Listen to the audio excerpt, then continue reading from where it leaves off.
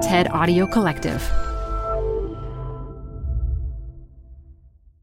Canva presents stories to keep you up at night. It was an ordinary workday until... The Singapore presentation is at 3 a.m. The office was shocked. But that's when we sleep. Maya made it less scary with Canva. I'll just record my presentation so Singapore can watch it anytime. Record and present anytime with Canva presentations at canva.com. Designed for work. This episode is brought to you by Progressive. Most of you aren't just listening right now. You're driving, cleaning, and even exercising. But what if you could be saving money by switching to Progressive? Drivers who save by switching save nearly $750 on average, and auto customers qualify for an average of 7 discounts. Multitask right now. Quote today at Progressive.com. Progressive Casualty Insurance Company and Affiliates. National average 12-month savings of $744 by new customers surveyed who saved with Progressive between June 2022 and May 2023. Potential savings will vary. Discounts not available in all states and situations. You're growing a business, and you can't afford to slow down. If anything, you could probably use a few more hours in the day. That's why the most successful growing businesses are working together in Slack. Slack is where work happens, with all your people, data, and information in one AI-powered place. Start a call instantly in huddles and ditch cumbersome calendar invites. Or build an automation with Workflow Builder to take routine tasks off your plate, no coding required. Grow your business in Slack. Visit slack.com to get started. If you had to identify in one word the reason why the human race has not achieved and never will achieve its full potential, that word would be meetings. That's the Pulitzer Prize-winning humorist Dave Barry. He knows that meetings are a source of misery for too many people in too many workplaces. They're unproductive, awkward, exhausting. So I asked for your meeting horror stories, and you did not disappoint. You ranted about never-ending meetings. Time really felt like one of those infomercials for like a miracle drug where they just never really get to the point unless you pay the $9.95 or something. You complained about pointless meetings. So my manager at the time decided that she wanted to spend our 1-hour team meeting going through each and every single Zoom setting. The question that all of us had to answer was, what is your favorite pizza topping? And you lamented leaders who used meetings as their own personal stages. If we asked the question, he would tell us why it was the wrong question to ask. It was more or less a 2-day monologue, and we all walked out of that room like deflated balloons. In a recent survey of 31,000 people across 31 countries, more than 2/3 reported that they don't have enough time to focus. And guess what the number one disruptor of productivity was? Yep, inefficient meetings. And the pandemic has only made meeting overload worse. It often feels like bad meetings are inevitable. Although we dread them, we have no idea how to escape them. But there are ways to get rid of some of those meetings altogether and make the rest of them better. Because a great meeting makes us smarter, and it can leave us a little happier, too.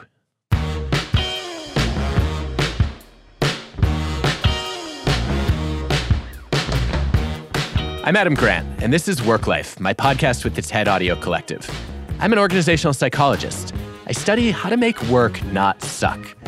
And yes, meetings often make my work suck. In this show, we explore how to unlock the potential in people and workplaces. Today, why meetings are broken and how to fix them.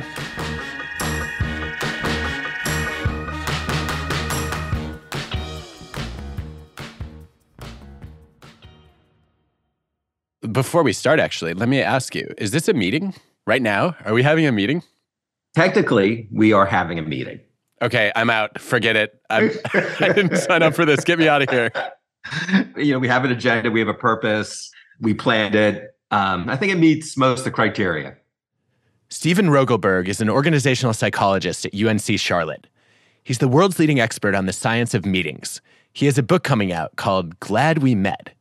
He's been studying meetings for decades, and I was relieved to find out that he can't stand them either. I do share that hatred. which is what brought me to this topic.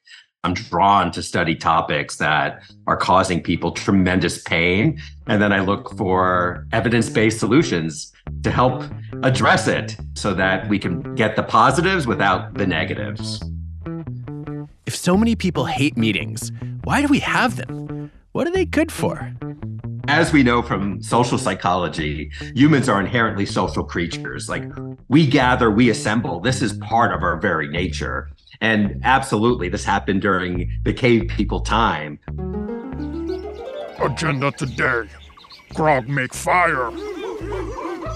Documentation of meetings certainly occurred in ancient societies as well. For example, public meetings were the bedrock of democracy in ancient Greece. Socrates called another meeting? The Industrial Revolution probably laid the foundation for the modern meeting.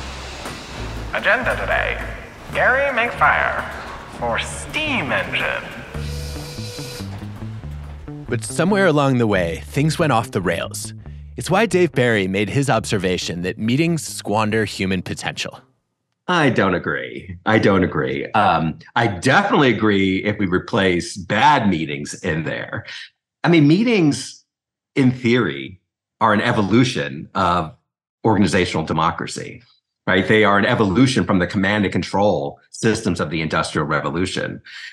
And we started to recognize that workers aren't just cogs, that their voice matters, and involving them in decision-making can elevate an organization. And the research consistently shows it's not meetings in and of themselves that lead to these negative outcomes, but the quality of the meetings.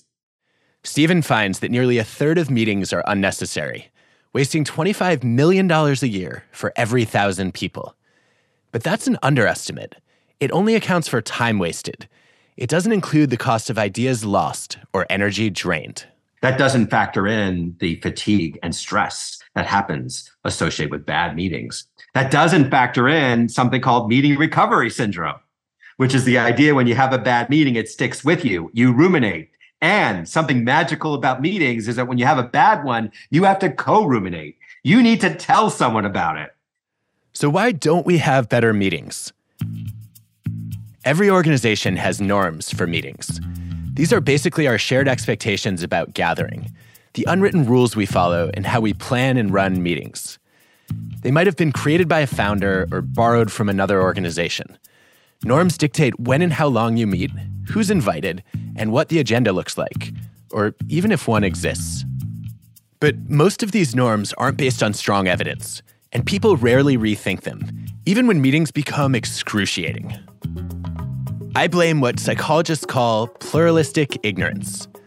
It's a common phenomenon where people go along with group norms because they think they're alone in disagreeing with them, but they've actually misread the room. Research shows that this misperception of group norms has major consequences.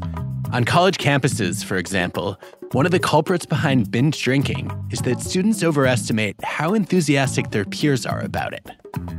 And in emergencies, witnesses sometimes fail to help because they look around and see no one else helping. So they assume it must not be an emergency, not realizing everyone else is doing the same thing. There's a famous illustration called the Abilene Paradox. As the story goes, a family in Texas takes a long, hot drive to a town called Abilene for dinner, only to have a miserable time and realize that none of them actually wanted to go. Everyone went along because they thought someone else was excited about it. That's how it goes with meetings. We have this learned helplessness around it. We've just accepted grousing about meetings as this normative behavior, kind of like talking about the rain in England. There just hasn't been this motivation to truly solve it. And yet it's incredibly solvable. To change norms, we have to drag them out into the open. If no one says they don't want to go to Abilene, you're all going to end up in Abilene. So if you want to create better meeting norms, there are 4 conversations worth having. Number 1, talk about when you actually need a meeting and when you don't. If as a leader you have something relevant and important to discuss with your team that requires interaction and engagement, have a meeting. So when is that interaction and engagement helpful? In my view, there are some basic reasons to meet: to decide, learn, bond, or do. If you're not gathering to achieve one of those goals, you don't need to gather. If you're walking through Zoom setting changes or just giving updates, tasks that don't require input, that meeting could have been an email. That's right. And there's so many different ways of communicating. So much good stuff can be done asynchronously. Good stuff like generating ideas and documenting knowledge. People often want to talk things out, but it doesn't always do as much good as they expect. Psychologists call it the illusion of conversational enlightenment. Instead of opening up fresh perspectives, many meetings just repeat what everyone already knows. Goodbye diversity of thought, hello groupthink. The second conversation for better meetings is about reconsidering how long they last. Instead of defaulting to standard meeting lengths, talk about how much time is needed for each one. There's just no reason why our meetings can't be 18 minutes long. There's no reason that we can't start our meeting at 3:12 p.m. as opposed to on the hour. I just want people to start being intentional and making the choices that make sense. There are plenty of times where a 10-minute meeting will work just fine. Bring people together, stand up, get folks aligned and connected, and move on. When Steven says stand up, he means it literally. Experiments show clear benefits of having people stay on their feet instead of sitting in chairs. No one wants to stand there forever, so instead of rambling, they focus on their most important points. Stand-up meetings end up being significantly shorter. And yet the decision quality is equivalent. Now, I'm not at all saying that every meeting you should stand. No, of course not. Sometimes we should walk or run. Right. Well, I love walking meetings. Those are fabulous. Things are tight. They're focused. They're present. The other thing is it's much harder to multitask when you're standing. Oh, yes. Yeah, I'm not going to bring my stand-up desk to the meeting. You are not. And so people are just ready to engage. This brings us to the third conversation. Who gets invited?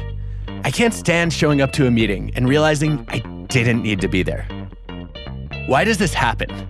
We're afraid of offending people by leaving them out of a meeting. Some might even get meeting FOMO. All of this leads to way too many people, many of whom are just there to spectate. Let's mitigate this problem before it occurs and reestablish some norms so that people recognize it's not a personal decision, it's actually a respect decision. We also don't have conversations around how to keep people in the loop. When someone is being let off the hook and they don't have to attend, we actually have to have a conversation with them. We say, hey, we're talking about X. If you have any input on X, I'd love to hear it. Otherwise, I'll keep you in the loop. And any future meetings you want to attend, you're more than welcome. If you do those things, people are like, nope, I'm good. I'm fine with that. I think I've seen the over-inviting problem almost exclusively in organizations that have nice, agreeable, friendly cultures. And they think one of the ways you include people is you invite 38 people to your meeting, and that ceases to be a meeting. It's a performance now. That's right. A big meeting is fake inclusion. It's not real inclusion.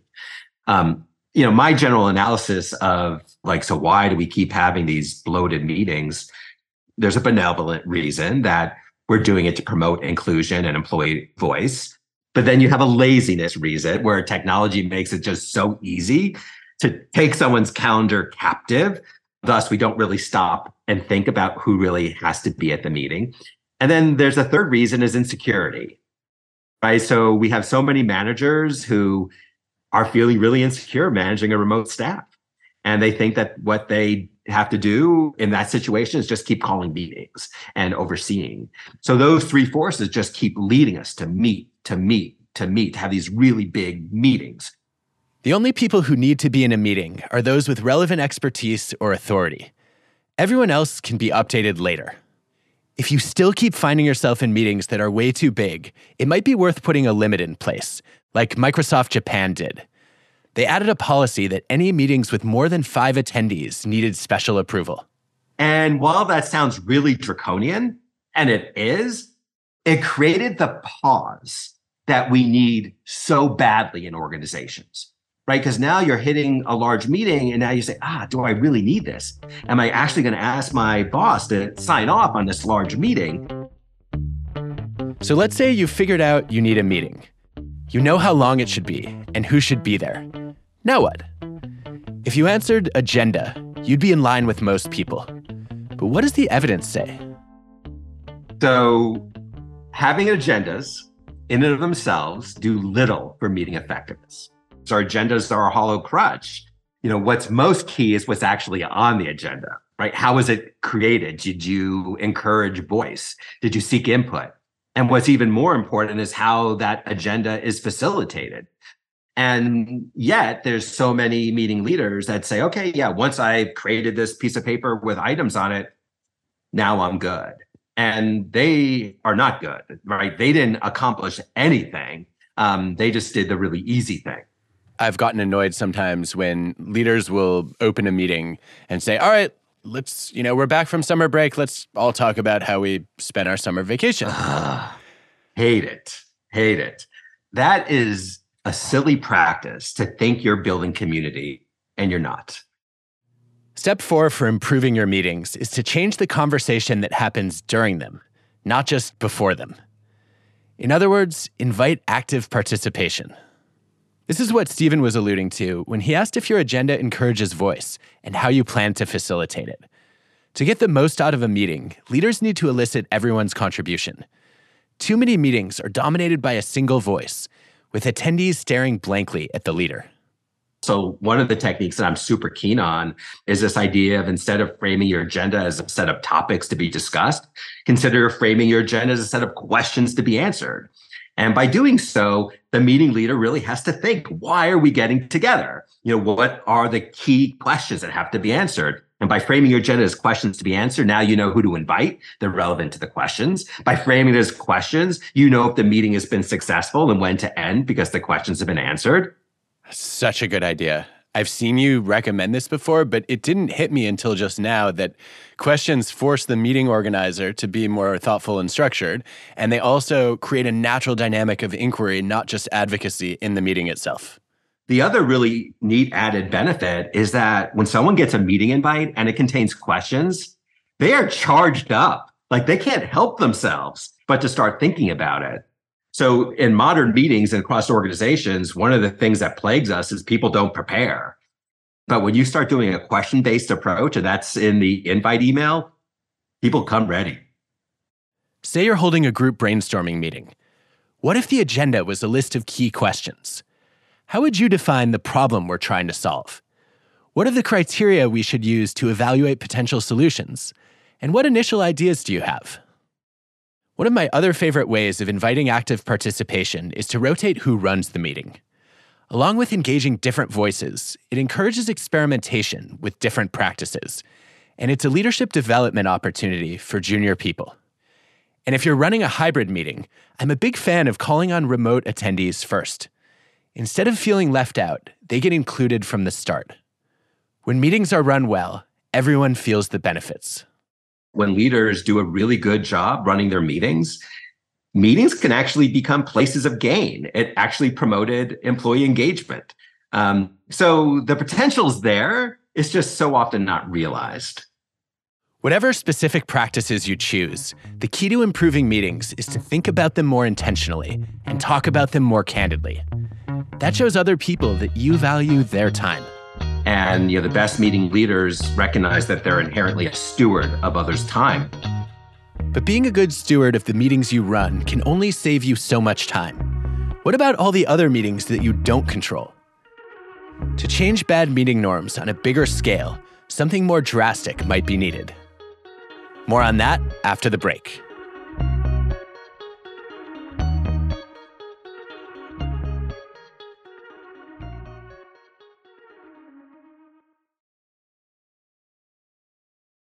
Hey, Rethinking listeners, we're supported by our friends at Working Smarter, a new podcast from Dropbox exploring the exciting potential of AI in the workplace. Working Smarter talks with founders, researchers, and engineers about the things they're building and the problems they're solving with the help of the latest AI tools. Tools that can save them time, improve collaboration, and create more space for the work that matters most. On Working Smarter, hear practical discussions about what AI can do so that you can work smarter too. Listen to Working Smarter on Apple Podcasts, Spotify, or wherever you get your podcasts. Or visit workingsmarter.ai. Hi, I'm Ben. I suffer from a condition called writer's block.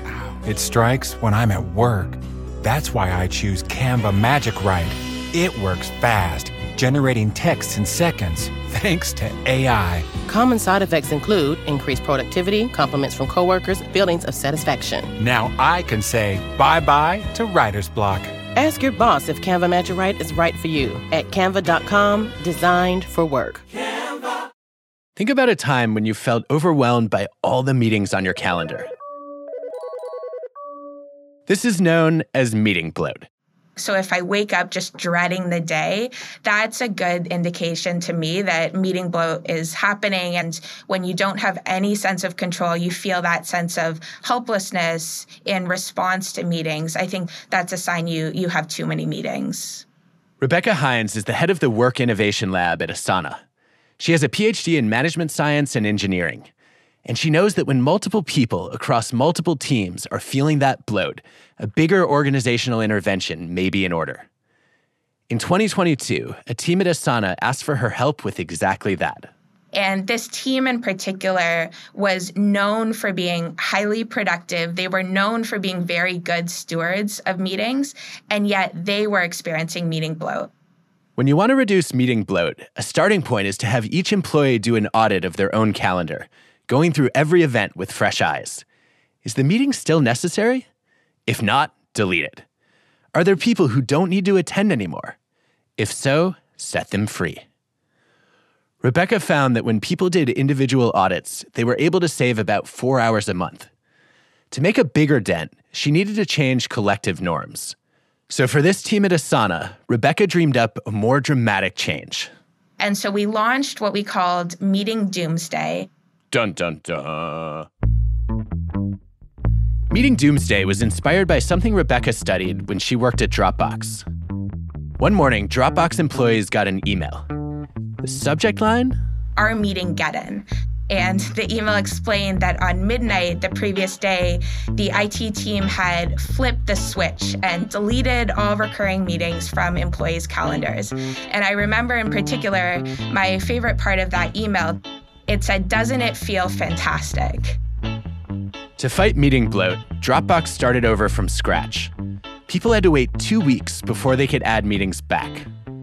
Rebecca decided to try a version of this with the team at Asana. She had everyone delete all recurring meetings from their calendar with 5 or fewer people. Then they had to wait 48 hours before they could reintroduce any meetings, so they wouldn't just default to their old meeting habits. That sounds like nirvana to me. Can we make it 48 years, please? But not everyone was fully on board. There was some reluctance. I wouldn't say pushback, but there was some reluctance. Yeah, I felt naked. Francesca Gentile was on that team. As for so many others, her meetings started to balloon when everyone shifted to remote work during the pandemic. It just became a combination of, well, these were the meetings that I used to have before the pandemic, and now we have those and some more because we really need to figure out a new way of working together. And our default was, let's add more time. Francesca kept an open mind about meeting Doomsday, but she still felt some anxiety seeing everything disappear from her calendar. It felt really weird because I sort of remembered also like, oh, here is where my one-on-one with my manager used to be. So what were the results of meeting Doomsday? It was a small group, but each participant saved 11 hours per month, or about 2.5 work weeks per year, just by eliminating those small recurring meetings. And one person managed to save a lot more than that. Yeah, Rebecca told me at the time I saved 32 hours per month. 32 hours? Per month? That's a huge amount of time. Almost an entire work week. So when she told me that I was the winner, I was kind of pleased, but also a bit like, what? But yeah, I mean, I guess it's a good signal, right? I think it means that maybe if you just let anything land on your calendar, that's probably how you find yourselves being able to clear 32 hours. It wasn't just eliminating meetings that saved so much time. Rebecca and her team found that restructuring meetings made a big impact. 30-minute meetings became 25-minute meetings. Weekly meetings became monthly meetings. Some status updates during meetings were moved to be asynchronous. And so there were a wide array of different changes. I like that idea a lot. I think one of the places where this gets complicated for a lot of people is, okay, so I identify a bunch of meetings that are draining me, that I'm getting nothing out of, but other people still want me there. Mm-hmm. What do you say to people who realize there are a bunch of inefficient, ineffective, exhausting meetings in their life, but other people want them to show up for them? Meetings are, I think, a prime breeding ground for pluralistic ignorance. And what I mean by that is that what we find in our research is that if one person in a meeting views that meeting as unproductive, inefficient, draining, chances are the other people in the meeting also feel similarly. And so I think that, if you're feeling that a meeting is a drain, chances are other people are as well. And I think it's a very healthy practice. It can be nerve-wracking. It can be scary, but I think it is a healthy practice to voice that concern. One reason the pilot was so effective might be that it tackled pluralistic ignorance head on by having team members talk openly about which meetings were actually useful. Having those discussions is crucial because meeting doomsdays are not silver bullets. If you delete everything on everyone's calendar, but don't change the underlying norms, meetings will just come creeping back. Kind of like invasive kudzu.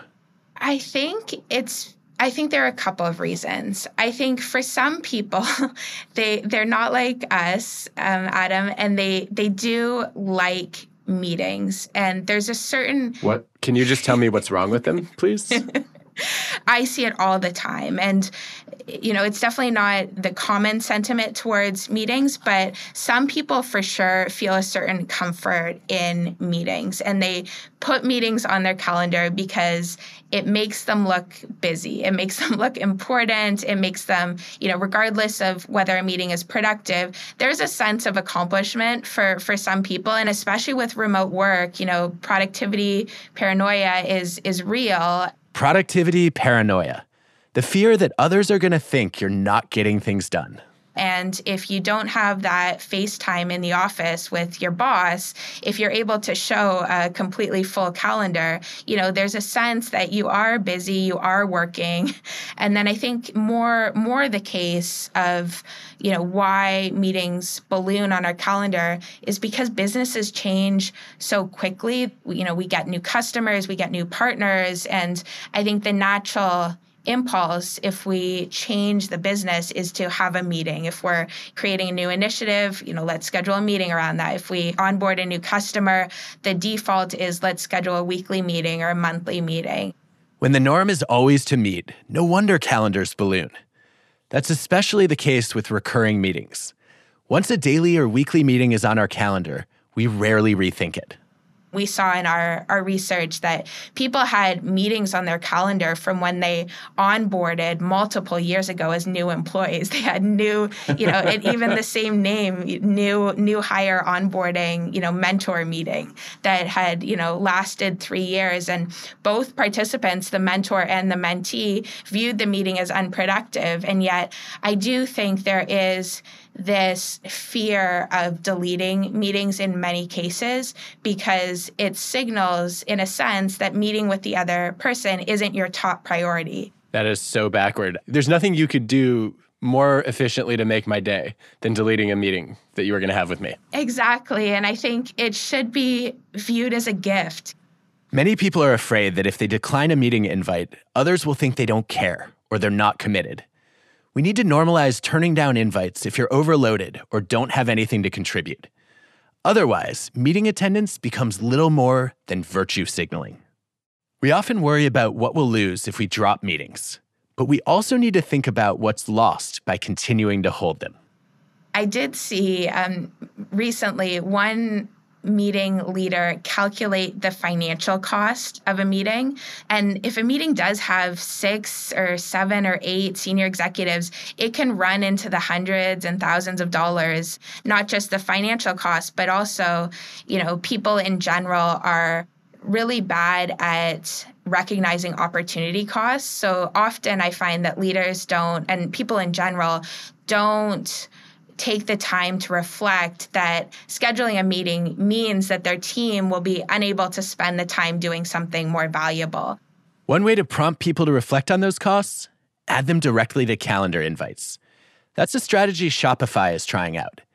They recently created a tool that calculates the estimated cost of each meeting based on average salaries and includes that expense in the meeting info. Or you can make it a habit to revisit your meeting norms on a regular basis. I think the doomsday and having that be part of your, annual planning or ritualizing it in a certain way, I have yet to see something that is as effective at really jolting people out of inertia and jolting them out of the status quo. If your workplace isn't quite ready for meeting doomsday, a good place to start is designating no meeting Wednesdays or meeting-free Fridays. Research suggests that banning meetings one day a week decreases stress while boosting productivity, collaboration, and satisfaction. Sometimes getting rid of meetings is the best way to see what you're missing. That's exactly what Francesca, the meeting doomsday champion, realized with her newly cleared calendar. I am known for having second wins, right? But those hours were always inevitably spent in meetings because that's what used to happen always. And now I actually get to spend additional hours maybe in that deep work state. Or I know that I have an option if something pops up to very quickly have a last minute call with someone. Thinking more deliberately about meetings also led to a surprising result for her team. The most surprising part was that the time that we gained back, is there a meeting that we're missing that we didn't even have the time to think of having, or a more useful touch point that we didn't even have the time to add? And there were a couple of things that we brought into the mix that weren't there before. So adding a new meeting as a result of a sort of better meeting hygiene pilot was not necessarily the outcome that you would expect, but it did happen. That's right. Deleting all meetings actually led to new meetings. Don't! But thanks to the new norms, they were intentional, productive ones. It's now been over a year since meeting doomsday, and Francesca is still keeping up her new meeting practices.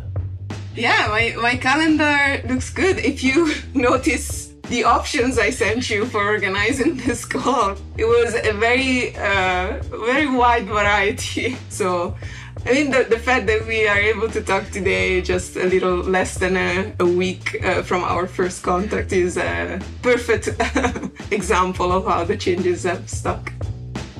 Better meetings mean better work and better work days. That's the promise of a world with fewer and more engaging meetings.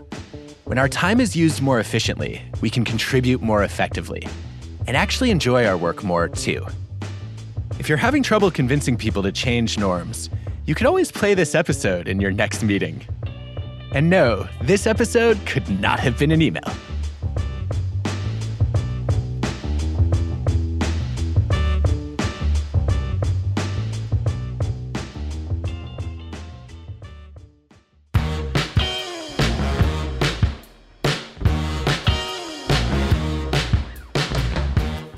Next week on WorkLife. If we have these short bursts of vacation throughout the year, you're always recharged and happy at work. What we're getting wrong about our vacations and how to get the most out of our breaks. This episode was produced by Daphne Chen. Our team includes Courtney Guarino, Constanza Gallardo, Dan O'Donnell, Greta Cohn, Grace Rubenstein, Daniela Balarezo, Ben Cheng, Michelle Quint, Alejandra Salazar, and Roxanne Hai Lash. Our fact checker is Paul Durbin. Our show is mixed by Ben Shano. Original music by Hansdale Sue and Allison Leighton Brown. Ad stories produced by Pineapple Street Studios. For their research, gratitude to Bib Latané and John Darley, as well as Deborah Prentice and Dale Miller on pluralistic ignorance. Ike Silver, Barb Mellers, and Phil Tetlock on the illusion of conversational enlightenment. Gerald Stasser and William Titus on groupthink. Alan Bludorn and colleagues on stand-up meetings. And Ben Laker and colleagues on meeting-free days. Thanks to all our listeners who shared their meeting horror stories. And thanks also to Dave Barry for his cameo, and to John Schnars, Jordan McMillan, and Izzy Carter for being our historical voices.